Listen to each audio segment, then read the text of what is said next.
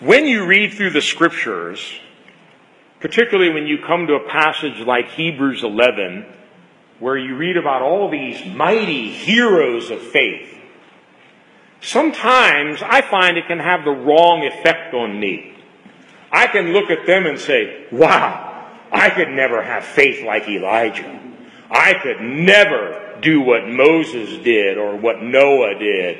And then you come into the New Testament and read about the apostles in the book of Acts and the things they did. It's like, wow, these were like supermen of faith. I could never come anywhere close to that. And rather than producing encouragement, it can actually discourage us.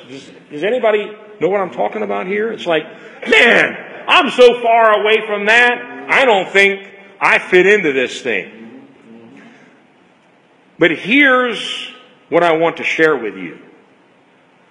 These great men and women of God that we sometimes, I think mistakenly, put up on a pedestal, the Scripture reminds us that even a mighty man like Elijah is a man just like us. James 5:17 says, Elijah was a man just like us. King James says, subject to like passions as we are. Now that's contrary to the way we think sometimes. We think, man, Elijah, he was some kind of a super dude.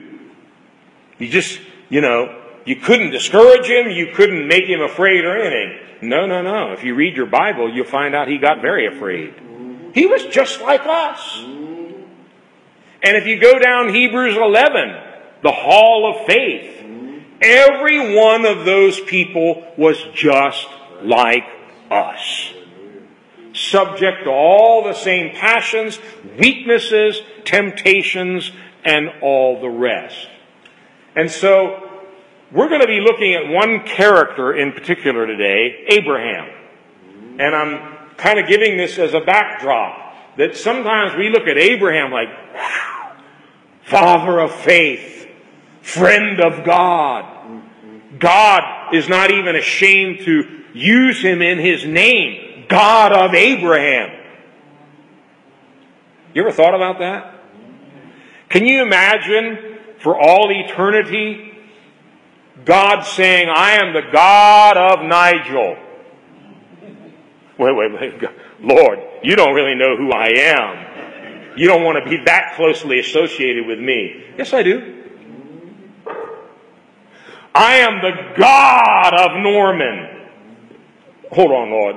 We need to have a discussion about this because I don't know if you want to put your name on that. The Bible says God is not ashamed to be Abraham's God. And yet, when we go through this list in Hebrews 11, these were flawed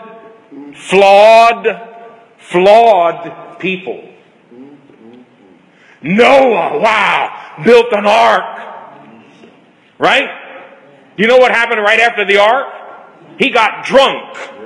And you know what happened after he got drunk? Something really bad happened that gave rise to all of the enemy nations that came against Israel in the promised land.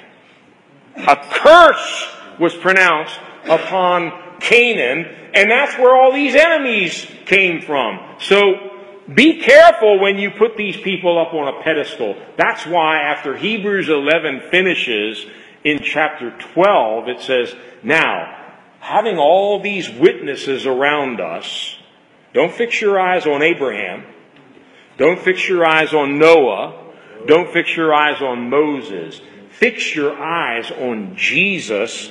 Listen carefully. The author and finisher, or the NIV says, perfecter of our faith. Author and perfecter of our faith. More about that a little later. We're going to come back to that thought. But I want you to begin with me in the book of Romans, chapter 4, and we're actually going to read the whole chapter. So you can at least check off one chapter today in your Bible reading record if you do that. And I don't know about you, but up until recently, when I would read this chapter, I have to be honest with you, I thought, I'm nowhere close to this dude. He's got an unwavering faith. Sometimes mine is like this. He doesn't seem to have any doubt. Sometimes I got huge doubts. He seems to just be fully persuaded that whatever God says, it's going to come to pass. And I would like to be that way, but honestly, I'm not. And sometimes in my trials, in my battles, in my weaknesses, I'm like, Lord, where are you? What's happening? This thing isn't working the way it's supposed to. So let's read this first and see if you feel the same way about this man, Abraham, from verse 1. What then shall we say that Abraham, our forefather, discovered in this matter? If in fact Abraham was justified by works, he had something to boast about, but not before God. What does the Scripture say? Abraham believed God, and it was credited to him as righteousness. Now, when a man works, his wages are not credited to him as a gift, but as an obligation. However, to the man who does not work, but trusts God, who justifies the wicked, his faith is credited as righteousness. Let's pause. Keep that up. If you're familiar with the book of Romans, Paul is building a case here, which he started in the previous chapter, for one of the great themes of redemption. It's called justification by faith. It's a fancy word. To justify means to make or to declare righteous. And we just read something mind-blowing here. Paul is talking to us about a God who justifies the wicked. Wait, that's all wrong. That's contrary to everything the Bible teaches, right? If you're right, you're right. If you're wrong, you're wrong. If you're right, you go to heaven. If you're wrong, you go to hell. And Paul comes along and says, I'm going to tell you some really good news. If you're wicked, you can be justified. You can be made righteous.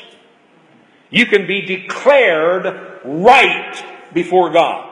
So the God he's talking about here is this God. The God who justifies the wicked by faith. And he's using Abraham as an example of one who was justified not by what he did, but by what he believed. And it's actually quoted right here. His faith is credited as righteousness. From verse 6. David says the same thing when he speaks of the blessedness of the man to whom God credits righteousness apart from works. Apart from works. Verse 7. Blessed are they whose transgressions are forgiven, whose sins are covered.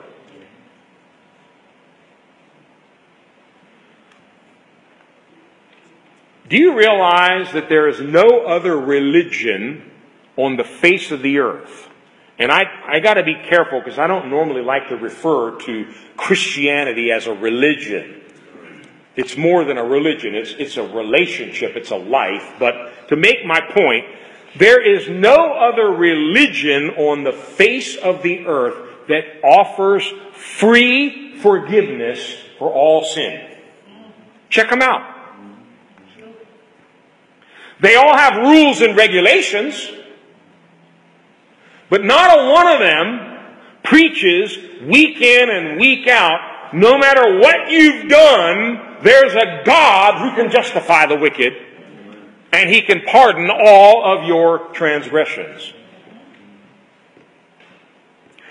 I think, and God's been speaking to me personally about this, I think that means we should emphasize what's different about our religion more, rather than trying to be like all the others and give long lists of do's and don'ts and rules and regulations and condemnations and all of that. There's a time and a place for that. But let us never forget the heart and soul of what makes Christianity unique. It's forgiveness of sin. Amen. It's that God can take an unclean sinner, clean him up, and declare him the righteousness of God in Christ. That is mind-blowing. And he goes on in verse 8, "Blessed is the man whose sin the Lord will never count against him." If you know what it is to have your sins forgiven, you know what a blessedness that is. Because you can't get rid of them. You can't get rid of your own sins. You can't get rid of the guilt. You can't get rid of that constant torment inside for what you've done. But when God forgives you, you're blessed. Verse 9, "Is this blessedness only for the circumcised or also for the uncircumcised?" We have been saying that Abraham's faith was credited to him as righteousness. And this is a very important question. It's a fine point, but it's very important. Under what circumstances was it credited? Was it after he was circumcised? Now, circumcision is a religious act. It's something you did as a Jewish believer. Was he made righteous before or after? It was not after, but before. Genesis 15 is where it says Abraham believed God and it was credited to him for righteousness. Genesis 17 is when God speaks to him about circumcision. In other words, long before Abraham had a chance to do anything, God says, "You're righteous already."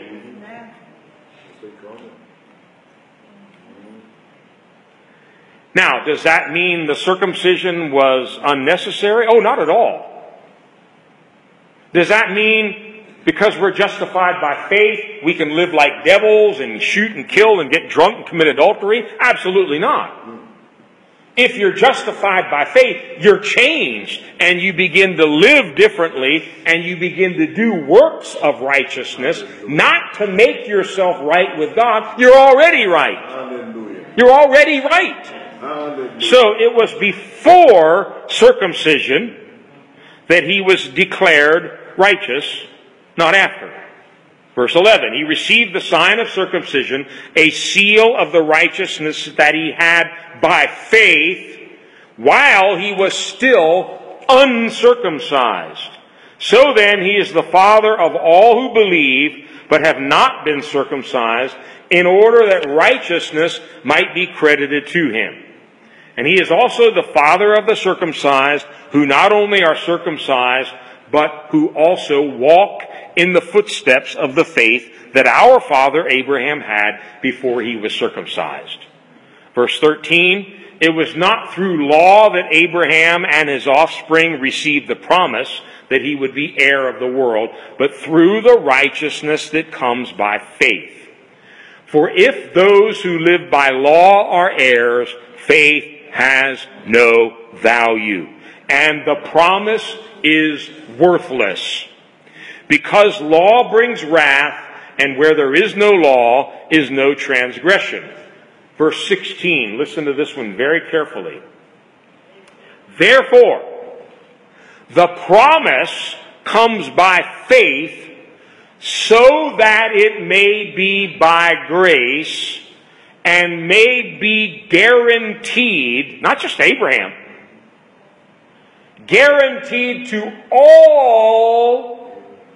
I haven't done this in a while. What's all mean? All. "To all Abraham's offspring." Raise your hand if you're an offspring of Abraham. Some of you aren't sure what you are. We'll try to help you later. How many of you like guarantees? I love it when you can buy something with a real guarantee. Now, you got to read the fine print, because sometimes the fine print says, well, it's only on Saturday. It's not good any other day of the week. And if you're 50 years or older, it's no good. And if you live in Montgomery County, it's no good. But I like guarantees. This is guaranteed. The promise is guaranteed to all Abraham's offspring. But it can only come one way. It comes by faith, so that it may be by grace, not by works. Not only to those who are of the law, but also to those who are of the faith of Abraham. He is the father of us all. Raise your hand if Abraham's your father. Good. Next verse. As it is written, I have made you a father of many nations. He is our father in the sight of God, in whom he believed. The God who gives life to the dead and calls things that are not as though they were. Let's take a breather. Abraham is a beautiful picture of what God wants to do in your life and mine through Jesus Christ. All have sinned, come short of the glory of God. We're all wicked. We're all enemies of God. We're all rebels, and we're all sinners from birth. We need something absolutely supernatural to happen. We need to be declared righteous and all of our sins forgiven. We can't do that by any kind of religion. You can fast, pray, lay on a bed of nails, do any kind of religious contortion you want to try. It won't deal with your sins. That's why whenever we take communion, I like to remind us, nothing but the blood of Jesus can wash away our sins. And so that sacrifice on the cross is the center of our faith. Our faith in Jesus Christ and His sacrifice on the cross is the only way to be forgiven. That's why Christianity is unique among all the other religions. And if you have a friend who's a Buddhist or a Muslim or Hindu or whatever, you might want to very nicely present that to them one day. Does your religion offer you forgiveness of all of your sins? Does it declare you to be righteous without you doing anything? If they're honest, they'll have to tell you no. Well, this one does. The free gift of forgiveness, the free gift of righteousness. It wasn't cheap, it was very costly. It cost God the blood and the very life of His beloved Son.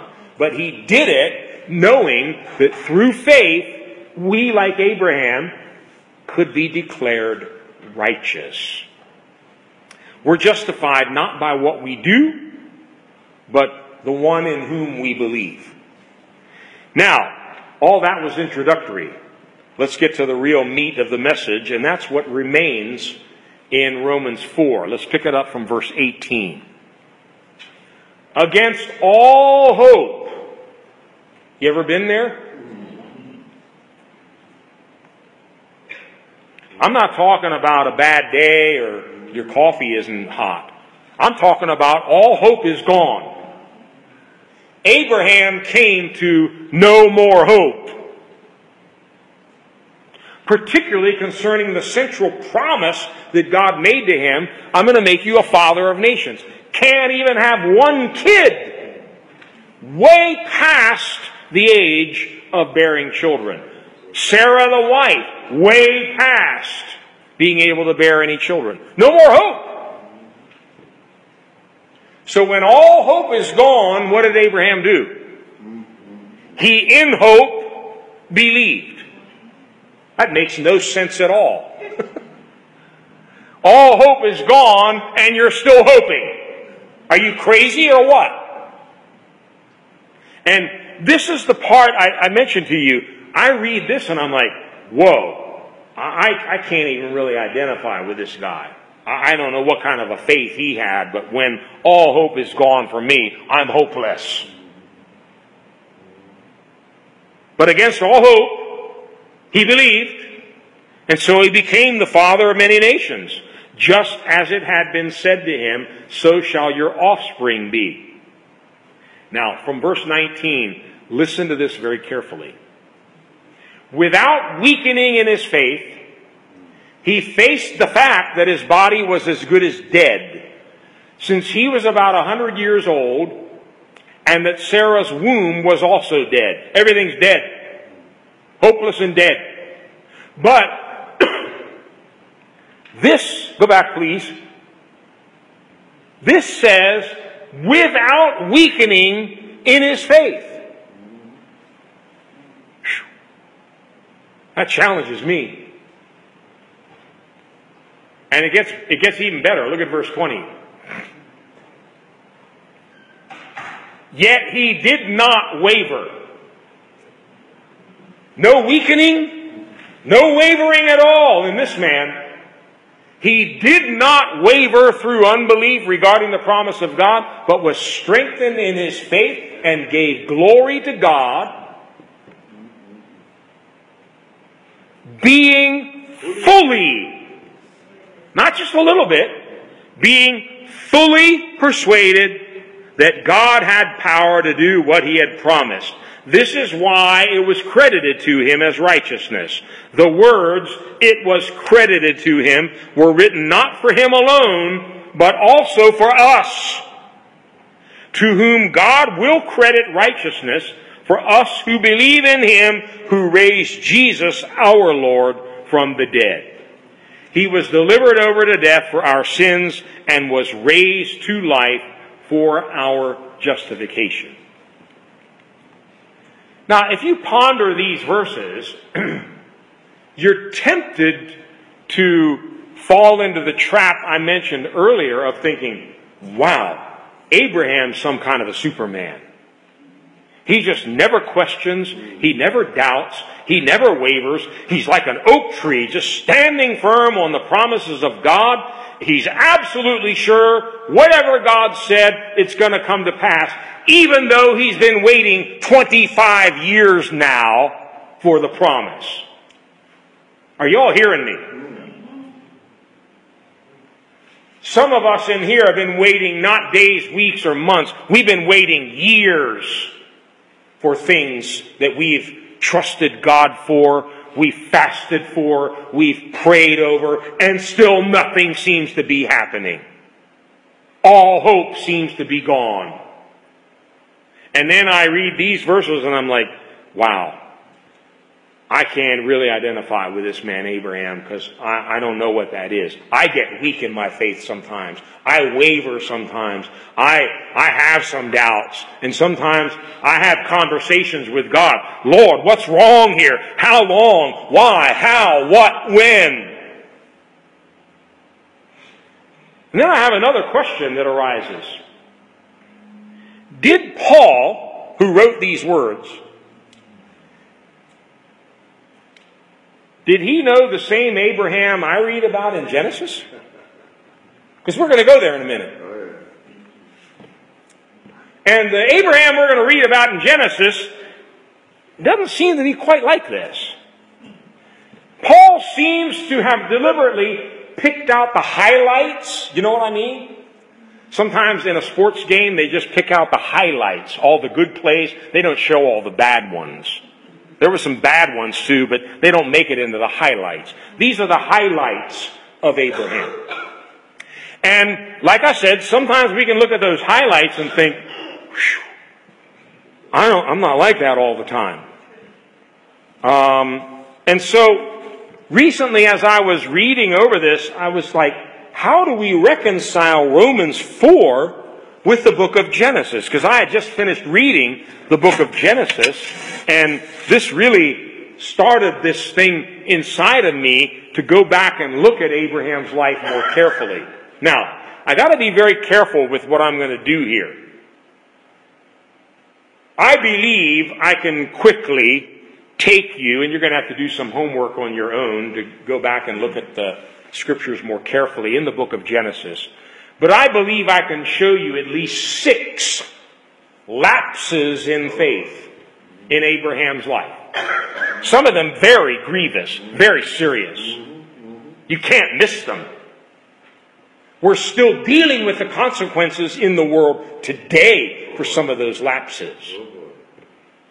And my purpose today is to encourage us, but it's not to give license to us. Well, Abraham messed up. I'm going to keep messing up. I guess I'm never going to get any better. That is not my purpose. It's not to encourage us to go on making excuses for our weak faith, for our wavering faith. It's to encourage you that God meets us where we are. He's not going to leave us where we are. And He is going to take us finally so that the story of your life and my life is going to sound like Romans 4. Okay? All right. Lapse number 1. By the way, I didn't plan this, but this morning as I was going back over my notes, the number 6 is 1 shy of 7, which is the number of perfection. So this is the imperfections of Abraham's faith. The first one comes right at the beginning. Genesis 12, verse 1. What is often referred to as Abraham's call, but maybe not. How many of you liked grammar? English grammar when you took it in school? Everybody loved grammar? We got one hand up. What is wrong with you? But here's where grammar is important. Especially when you're reading the scriptures. Sometimes just whether it's past tense, present tense, or future tense makes a big, big difference. Listen carefully. The Lord had said to Abram, leave your country, your people, and your father's household, and go to the land I will show you. The Lord had said. Let me supply a word, and I don't think I'm really changing the meaning of it. The Lord had already said. So this is not the call. This is finally Abraham responding to a call that had come earlier. And so this first lapse, I would call it compromise and partial obedience. Yes. And again, if you read Hebrews 11, Abraham sounds like a Superman. It says, by faith, Abraham went out not knowing where he was going. It almost leads you to believe that the minute he heard God's voice, there was this instantaneous and total obedience. No. Absolutely not. Let's go back a few verses to Genesis 11:31. And some important details are given here. Terah, that's Abraham's father, Terah took his son Abram, his grandson Lot, son of Haran, and his daughter-in-law Sarai, the wife of his son Abram, and together they set out from Ur of the Chaldeans to go to Canaan. But, whenever you're reading your Bible and you hit that word but, pause and ask the Holy Spirit to show you what's going on here. Why the but? Now, we have to read between the lines a little bit here, and we're not trying to make up the scriptures for God, but it seems pretty obvious from 12:1 where we started. It specifically says there, the Lord had said to Abram, not to his father, not to the whole family. God had originally spoken to Abram. But he must have shared that with the family.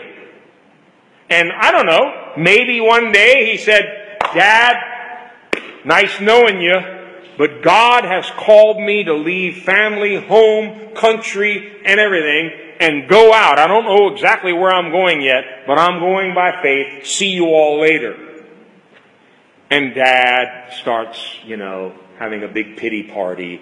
Oh, come on, Abram, in my old age, you can't leave me like that. You can't leave all your family. Let's all go together. We'll all go.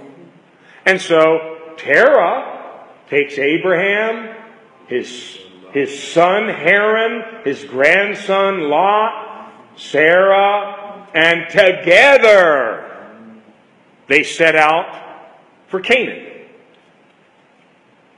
But they didn't make it to Canaan. Why were they going to Canaan? Because that's what God had told Abram. Go to Canaan. But like us, very often, we have good intentions, but we don't quite get where we were supposed to go. We find a comfortable spot midway, and we say, this is good enough.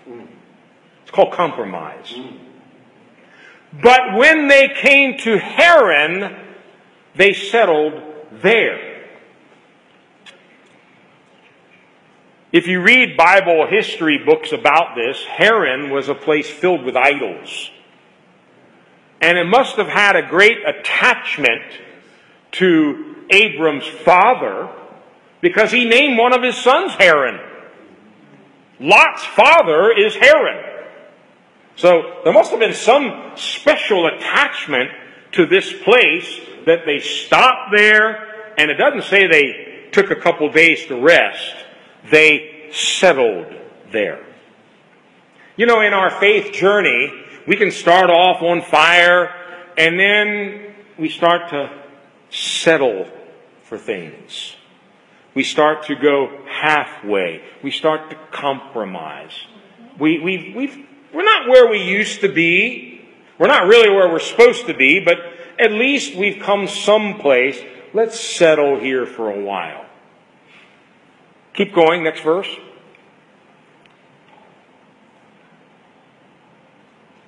Terah lived 205 years. We're not sure exactly how many years that took place in Haran, but he died in Haran.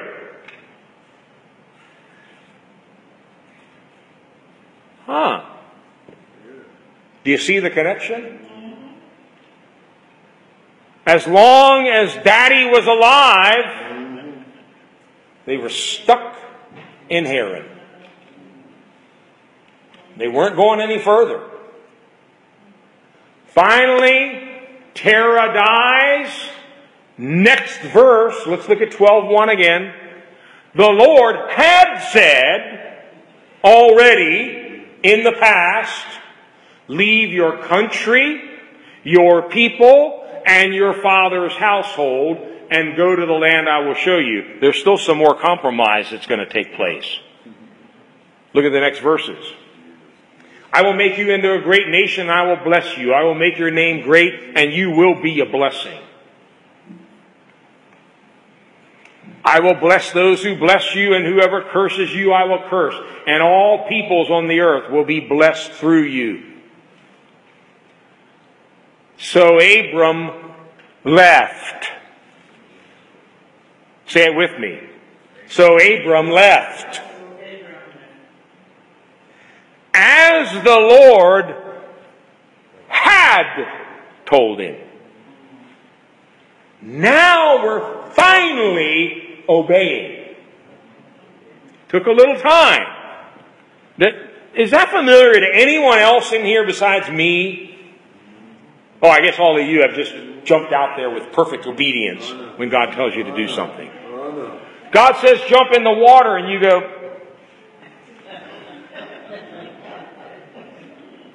let me think about it a couple months. I got to fast and pray 40 days.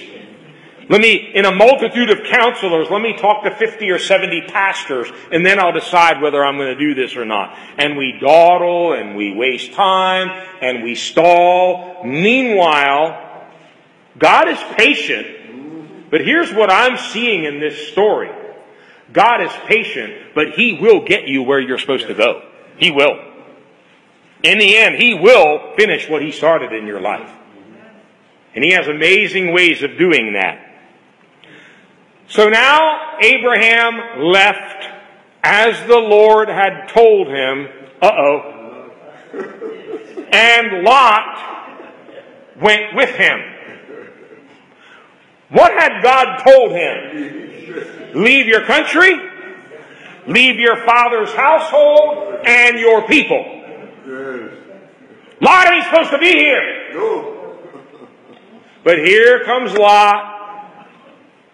Well, Lord, at least we're finally moving out, but I can't say goodbye to Lot, so let's bring him along. So Lot went with him. Abram was 75 years old when he set out from Haran. Next verse. He took his wife Sarah, his nephew Lot, all the possessions they had accumulated, and the people they had acquired in Haran, and they set out for the land of Canaan, and they arrived there. Okay, good. Again, lesson number 1. Even when we're slow, even when we make compromises, even when we don't fully obey the Lord, God is patient. He's gracious. He's long-suffering. But that doesn't mean He just looks the other way and says, okay, I guess Abram's going to stay in Haran for the rest of his life. Oh, no. God will deal with circumstances to get you and me moving. He will. He'll do what He has to do to move us from point A to point B. Now, in the same chapter, we see something else interesting. And this second lapse I have called, are you ready for this? Doesn't sound like Romans 4, but we'll see all of it. Lying, fear, and unbelief. Is this the same Abraham? Lying, fear, and unbelief. Let's pick it up in verse 10. Genesis 12, verse 10. Now there was a famine in the land, and Abram went down to Egypt to live there for a while because the famine was severe. Red flag. Who told him to go to Egypt? God didn't. And later in the life of his son Isaac, there was a famine, and God specifically showed up to Isaac and said, don't go to Egypt. Don't go down there. I can take care of you right here. So, because of the famine, Abram must have thought, I got to take matters into my own hands. They got better jobs in Egypt, more food there. Let's make a move. He never asked God. God never spoke to him. And this is where you and I can get into some big messes. We start making decisions without calling on God, and those decisions are made in unbelief, in fear. It gets worse. As he was about to enter Egypt, he said to his wife Sarai, I know what a beautiful woman you are. When the Egyptians see you, they will say, this is his wife. Then they will kill me, but will let you live. This is a great plan. I love this stuff. Say you are my sister, so that I will be treated well for your sake, and my life will be spared because of you. When Abram came to Egypt, the Egyptians saw that she was a very beautiful woman, and when Pharaoh's officials saw her, they praised her to Pharaoh, and she was taken into his palace. It's a married woman. Now in Pharaoh's palace because of the folly of Abraham.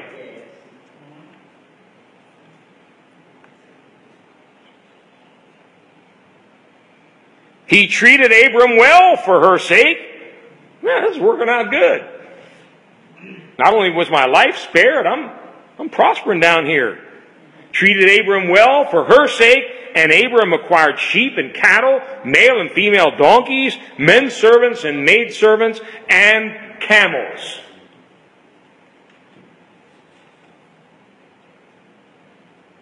But, there it is again. Pause. Something's going on here. Abraham's plan seems to really be working. But the Lord inflicted serious diseases on Pharaoh and his household because of Abram's wife, Sarai. So Pharaoh summoned Abram. "What have you done to me?" he said. "Why didn't you tell me she was your wife? Why did you say she is my sister so that I took her to be my wife? Now then, here's your wife. Take her and go." Then Pharaoh gave orders about Abram to his men, and they sent him on his way with his wife and everything he had. This is Abraham, who never wavers in faith, fully persuaded that God can perform all of his promises. Are you kidding me? This is a ridiculous, insane plan that Abraham hatches. All right, you are my half-sister, so let's just take it a step further and tell him you're my sister. Then that'll save my life. You know, did it ever dawn on Abraham what might happen inside the palace to his own wife? Good grief. This was crazy. Put her in a very compromising and dangerous position. Why? To save his own skin. That's the only reason. But, again, the Lord intervened. First time he intervened by removing Terah so that Abraham can move on with the plan of God in his life. Now, God inflicts the whole household of Pharaoh with diseases. And this, by the way, this is actually a beautiful picture of what would later happen with Israel down in Egypt. And they're finally thrown out by the Egyptians after all the plagues and all the diseases were brought upon Egypt. And when you read this passage, who seems more righteous, Pharaoh or Abram? Pharaoh. Pharaoh is the upright one. Abram is some kind of a crooked shyster manipulating and hatching this plan, lying about his wife to save his own neck. You know, when I read these stories about Noah and Abraham and Jacob and David and on and on and on, they give me hope. Really, they do. And I want to caution you, as I mentioned earlier, this is not to make excuses for our sins and say, oh, now you can go lie and cheat and do all this. Absolutely not. That's not the purpose of this message. But it's to show that God meets us where we are. And some of us have done even dumber things than this. In our own human wisdom, lying and conniving, and we got our own plan working here, and God in His mercy busts it up. Thank God for busting up all of our silly plans. Thank God. The lesson here is our life is in God's hands. We don't have to lie. We don't have to cheat. We don't have to do anything. He will protect us. And you know, there's a verse that I've come to love in the book of Proverbs. It says, it's better to be poor than a liar. Think about that. It's better to be poor than a liar. In other words, keep your integrity and let God fight for your life. But don't lie to try to get ahead or protect yourself or anything of that nature. All right, lapse number 3. Remember Lot? Lot was supposed to be separated from Abraham in the beginning, but he wasn't. So what? God just decided, I didn't really mean what I said. That wasn't that important. We'll work it out. Lot will fit in with the plan. Oh no. Lot will not fit in with the plan. And God is going to intervene and deal with the consequences of Abraham's compromise. Sometimes our compromises take years to get fixed. That's the painful part about it. But God will deal with them. God will step in as he did in this case. Genesis 13. So Abram went up from Egypt to the Negev with his wife and everything he had, and Lot went with him. Skip down to verse 5.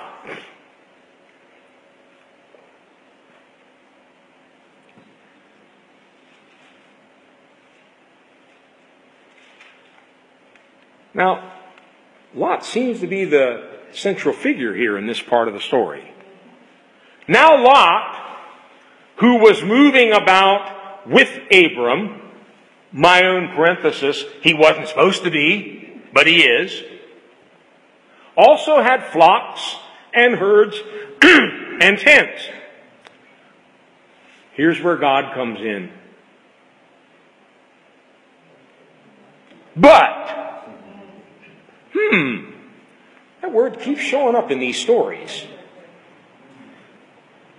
Abraham's going on with his plans, with his little compromises, but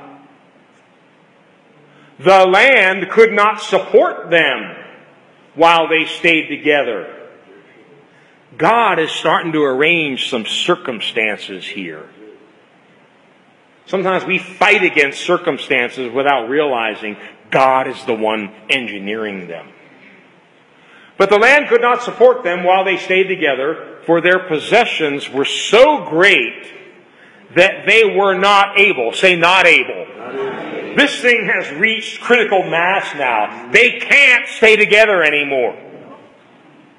They're not able to stay together.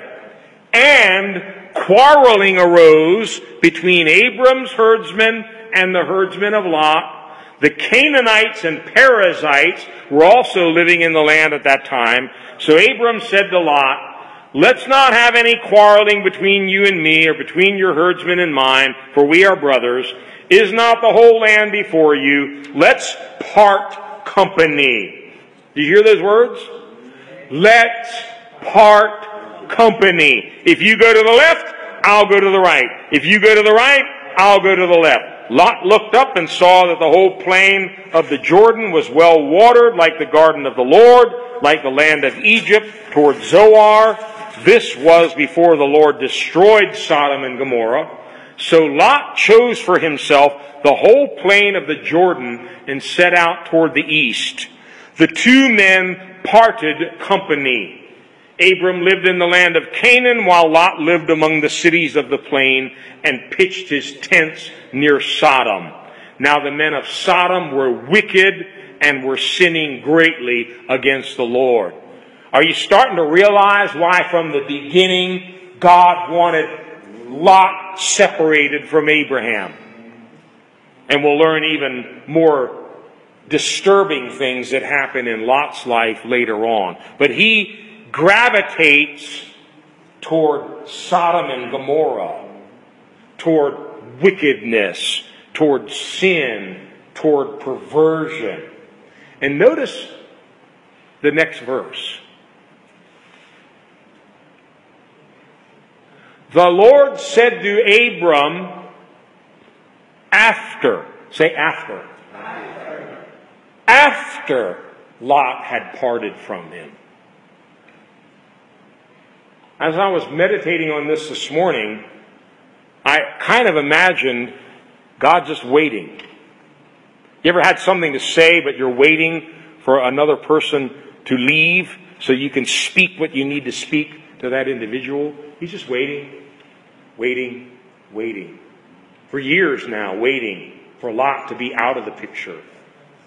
Once they part company, God immediately starts speaking. The Lord said to Abraham, after Lot had parted from him, lift up your eyes from where you are and look north and south, east and west. And if you read the rest of it, he gives him a full panoramic view of the promised land. He couldn't see that as long as Lot was with him. The lesson here, there are certain people that don't belong in your life. That sounds harsh. There are certain people that will hinder you from fulfilling your destiny, your purpose, and your plan. And God will speak to you, and God will even arrange circumstances to remove them. There are certain other people that need to be in your life.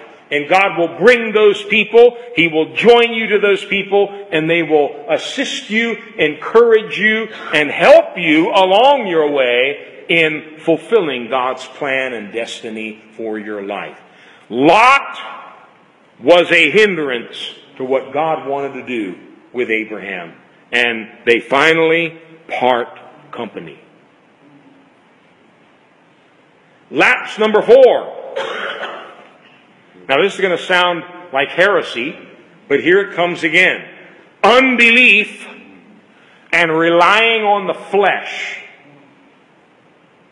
Abraham? Unbelief? Oh yeah, you better believe it. Because now we come to the central part of Abraham's story. His name is Ishmael. Genesis 16, let's read from verse 1 to 5.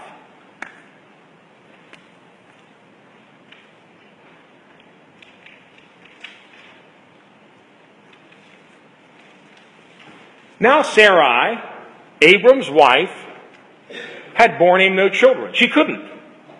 She couldn't bear children. It was impossible. Had borne him no children, but oh, my Lord. Whew. That's a scary word. But she had an Egyptian maidservant named Hagar. Now Sarah's got a plan. A real doozy. So she said to Abram, the Lord has kept me from having children. Go sleep with my maidservant. Perhaps I can build a family through her.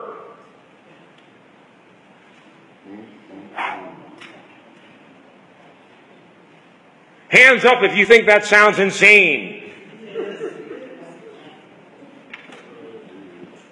No way, wife! I can't do anything crazy like that!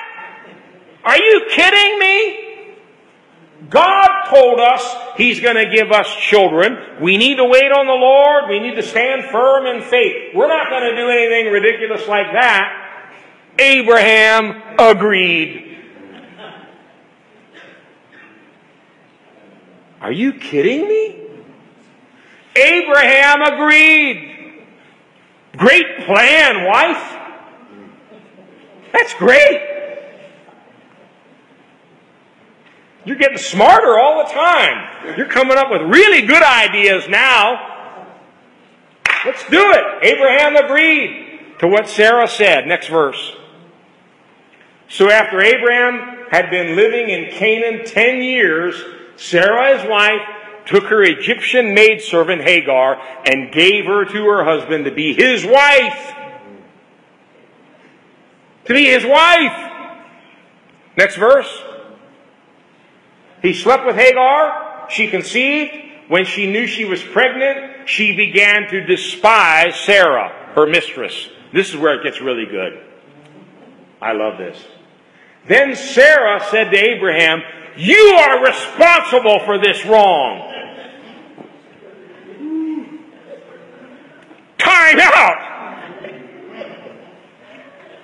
Whose plan was this? Isn't it amazing how the tables turn? Wait, you're responsible for the wrong I am suffering? I put my servant in your arms, and now that she knows she is pregnant, she despises me. May the Lord," we're going to bring the Lord into this one now.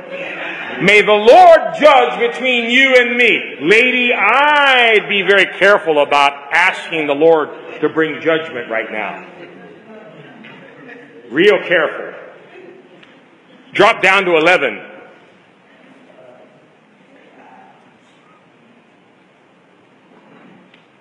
"The angel of the Lord said to Hagar, 'You are now with child, and you will have a son.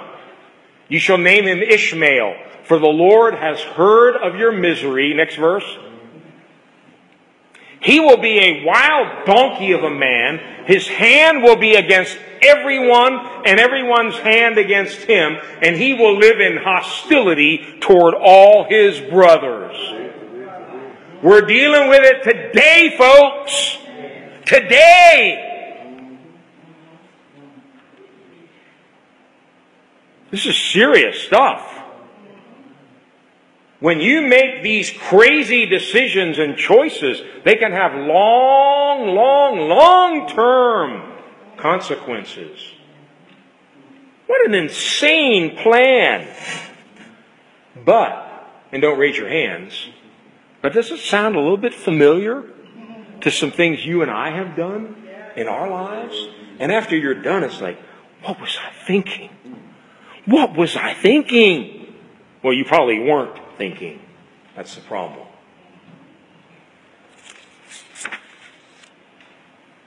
I could spend hours just on this part of this, but we got to move on to complete it. But if you go to Galatians 4, Paul expands this whole thing about Ishmael and Isaac, one born of a slave woman, one born of a free woman, one representing the old covenant, which brings death and bondage, one representing the new covenant that brings life and freedom. And here's the problem.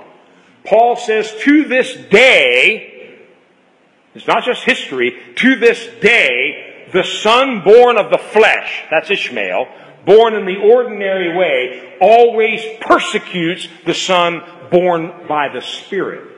There's this conflict between flesh and spirit. What did Abraham do here? What did Sarah do? They trusted in their own flesh. And it went something like this, and this might make it sound a little bit more relevant to your case and mine. Well, God isn't doing anything. We've been praying for 10 years now and nothing's happened. God's not moving, so we need to take matters into our own hands now. Sound familiar? Lord, you're not doing anything, so I'm going to take charge now. Oh boy, look out. Look out. That's when real big messes take place. They weren't waiting on the Lord. They weren't trusting in the Lord. They were doing what seemed like a pretty good plan to them. The Bible says be careful with plans that seem right, because they end up in death. There's a way that seems right unto a man, and it ends in death, destruction, and devastating consequences. All right. Lapse number 5. You're not going to believe this is talking about Abraham, but it is. Wavering, doubting, questioning, and laughing. Genesis 15, verses 1 to 8. I'm going to move quickly now. After this, the word of the Lord came to Abram in a vision. Do not be afraid. Now, why is God telling him, do not be afraid? Must have been afraid. Do not be afraid, Abram. I am your shield, your very great reward. What's that first word? Oh, my Lord. But, Abram said. Now see if this sounds like faith to you, or doubting, questioning, and wavering. God just said, don't be afraid, man. I am with you. I am for you. I am your shield. But, and he even adds sovereign Lord. O sovereign Lord, what can you give me, since I remain childless, and the one who will inherit my estate is Eleazar of Damascus? Let me give you my own paraphrase. Lord, you keep telling me all these wonderful things, but nothing's happening. I don't have any kids. What can you give me, since you haven't even fulfilled the promise?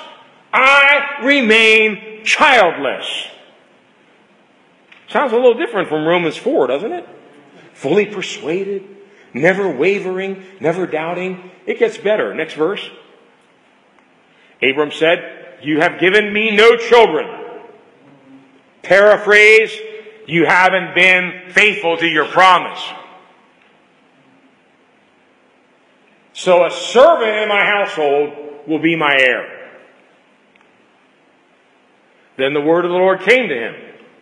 This man will not be your heir, but a son coming from your own body will be your heir. He took him outside and said, look up at the heavens, count the stars, if indeed you can count them. Then he said to him, so shall your offspring be, Abraham. Abraham believed the Lord. This is the verse Paul quoted in Romans 4. Abraham believed the Lord, and he, that's God, credited it to him as righteousness. Oh, whew. Glad we cleared up all those doubts. Now Abraham's a true believer, right? Next verse. He also said to him, I am the Lord who brought you out of Ur of the Chaldeans to give you this land to take possession of it. Oh, hallelujah. I thank you, Lord. I trust you. I believe unswervingly in your promises. What's the first word? But Abram said, O sovereign Lord, you got that part right. How can I know that I will gain possession of it?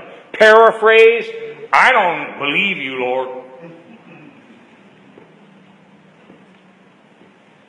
How can I know? What assurance do I have that your word is true, that I can trust your promise? On to chapter 17. We're still on this fifth. It's actually a series of lapses, but I lumped them all together under this heading. Wavering, doubting, questioning, and even laughing at God. 17 from verse 15. God also said to Abraham, you notice God talks to this man a lot. God also said to Abraham, as for Sarai, your wife, you are no longer to call her Sarai. Her name now will be Sarah. Okay? I will bless her and will surely give you a son by her. Give you a son by her. I will bless her so that she will be the mother of nations. Oh, this is getting better now. Abraham's going to be father of nations. Sarah's going to be mother of nations. And neither of them can have even one kid. Kings of people will come from her. And Abraham falls down. Oh, hallelujah. I believe you, Lord. I praise you. I give you glory for your faithful promise. Next verse. Abraham fell face down, and he laughed. What kind of laugh was this? Yeah, right. Yeah, sure. That's a good joke, Lord. Got any more? He fell face down and laughed and said to himself, will a son be born to a man 100 years old? Will Sarah bear a child at the age of 90? He laughed in total disbelief. Now, in the next chapter, I'm not going to read this, Sarah does the same thing. She's inside the tent when the word of the Lord is again repeated that Sarah in her old age will have a son. What did Sarah do? She laughed. And the angels heard her laughing inside the tent, and then they asked, "What's she laughing about in there?" It says Sarah was afraid, so she lied and said, "I did not laugh." But he said, "Yes, you did laugh." Here's the lesson on lapse number 5. Your situation, my situation, Abraham's situation, Sarah's situation may seem so ridiculously impossible that when we consider the promise of God, we laugh. It's like, whatever. That's impossible. Abraham laughed. Sarah laughed. And a year later, guess who was laughing? God. God got the last laugh. And you know what Isaac means? Laughter. Laughter. The son of promise, a miracle baby, is named Laughter. Okay, we can run through lapse 6 very quickly because it's become very familiar now. Lapse number 6 is called Lying Part 2. How many of you have ever done something stupid once, but you learned from your mistake and you never did it again? Now, I'm not even going to ask you to raise your hand on my next question. How many of you have done something really stupid and you even did it again later on? Lord have mercy. Here we go. Genesis 20. From verse 1, Abram moved on. He stayed in Gerar. And there Abraham said of his wife Sarah, "She is my sister." Are you kidding me? We're going to do this one again? Yeah, she is my sister. Then Abimelech, the king of Gerar, sent for Sarah and took her.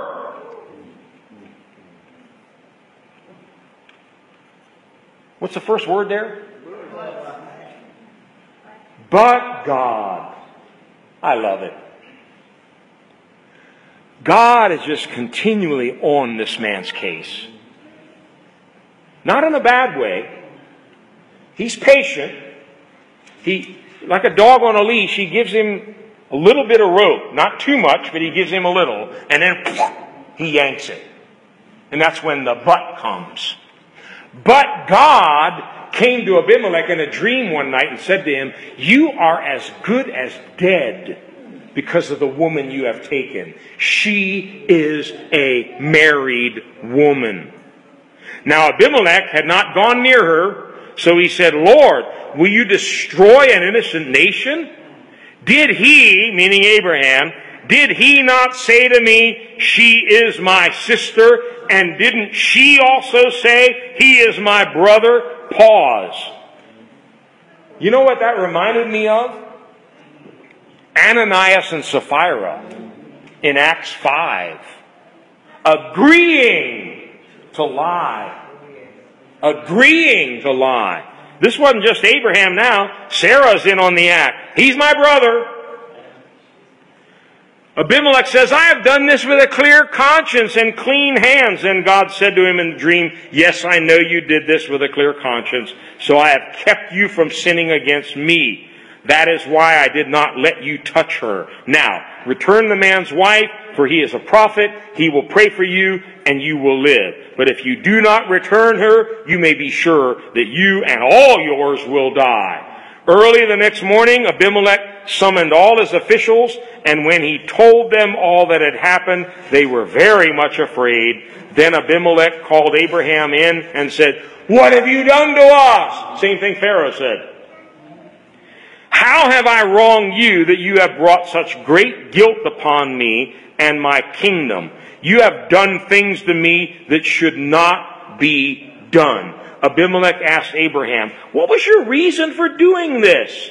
Abraham replied, I said to myself, there is surely no fear of God in this place. Whoa, wait a minute.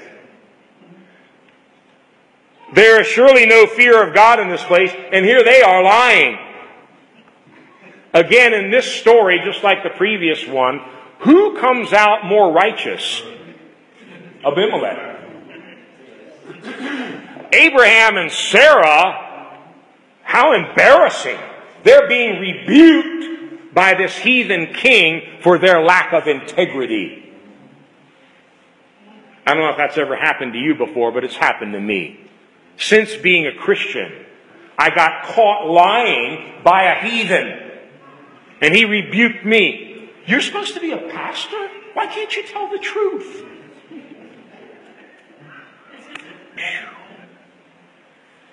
And here Abraham's talking about, well, there's no fear of God in this place. So she really is my sister. Oh, by still trying to justify it. The daughter of my father, though not of my mother, da da da da da da.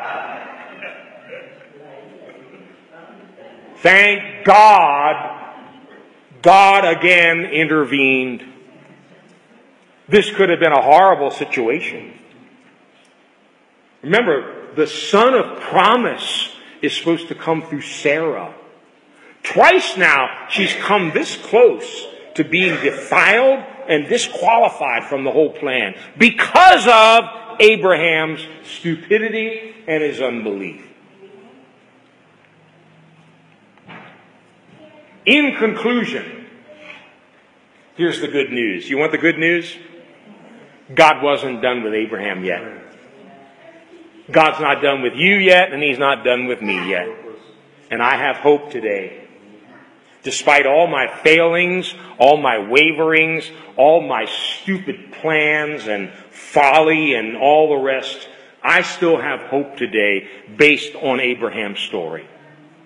Because we finally come to Genesis 22, and God gives him the ultimate test. It actually uses those words. God tested Abraham. And He said, take your son, your only son whom you love, and offer him to me as a sacrifice. And in the record, there's no wavering, there's no arguing, there's no questioning. The very next morning, the Bible says early the next morning, Abraham gathers up Isaac and they head to Mount Moriah. Abraham's got the knife raised, ready to do what God told him to do, ready to kill his own son. Beautiful picture of the cross, by the way. And an angel of the Lord arrests him and stops him from following through with the knife. And God says, now I know. Now I know I can trust this man. You passed the test, Abraham. And the Bible says that in that act, several things happened. Abraham's faith became perfect. It became complete. And it says that he actually believed that even if he killed his son, God was going to raise him from the dead again. How amazing. Which brings us full circle to Hebrews 11, where we read about all these heroes. And then chapter 12 is really like a punctuation mark on all of chapter 11. And here's what we read in Hebrews 12, 1 and 2. Therefore, since we are surrounded by such a great cloud of witnesses, all the heroes in chapter 11, let us throw off everything that hinders and the sin that so easily entangles, and let us run with perseverance the race marked out for us. Let us fix our eyes, not on Abraham, not on Noah, not on Moses. Let us fix our eyes on Jesus. And I love this. The author and perfecter of our faith. You know what Jesus is doing with your faith and mine every day? He's perfecting it. It's not there yet, but He will not rest Just as he would not rest with Abraham until he finally brought him to perfect, complete faith. Author and perfecter of our faith. God patiently waits. God patiently works. He meets us where we are. He's not going to leave us where we are. He works with the little that we have in the beginning, and he starts to supply what's lacking in our faith. Very quickly, I'm going to read 4 scriptures, and then we're going to close. Luke 17, 5 and 6. The apostles said to the Lord, increase our faith. Now, if the apostles were praying like that, maybe you and I need to also. Increase our faith. Don't settle for where we are. Okay, we've done some silly things like Abraham, but I want to move on, don't you? I want to sound like the Abraham in Romans 4, full of faith, persuaded that God is going to do whatever he promised, never wavering, never doubting. I want to be like that. Luke 22, 31 and 32, Jesus speaking to Peter. Simon, Simon, Satan has asked to sift you as wheat, but I have prayed for you, Simon, that your faith may not fail. Oh, hallelujah. Jesus is at the right hand of majesty on high. He ever lives to make intercession for us. And I'm sure this is one of his main prayers for me. Lord, strengthen his faith. Don't let his faith fail. Even in this trial, even in this battle, even in this situation, don't let his faith fail. Jesus could have prayed differently. Simon, I'm going to pray for you, and I'm going to rebuke all the devils, and I'm going to make all your troubles go away. Hallelujah. Thank you, Lord. No, that's not what I'm going to do, because that's not for your greater good. You need to go through stuff, and you need to learn how to overcome by faith. So I'm going to pray that even in the trial, your faith doesn't fail. Mark 9, 23 and 24. If you can, Jesus said, everything is possible for him who believes. Immediately the boy's father exclaimed, I do believe. Help me overcome my unbelief. I do believe. But I still got a mixture of stuff going on. Help me overcome my unbelief. 1 Thessalonians 3:10. Paul, writing to the church, said, night and day, we pray most earnestly that we may see you again and supply what is lacking in your faith. Supply what is lacking in your faith. So maybe, like me, you still realize there are some areas where you're falling short, you're lacking, you haven't reached that perfect faith yet. I want to encourage you. God meets us where we are. He works with us where we are. But don't settle for where you are.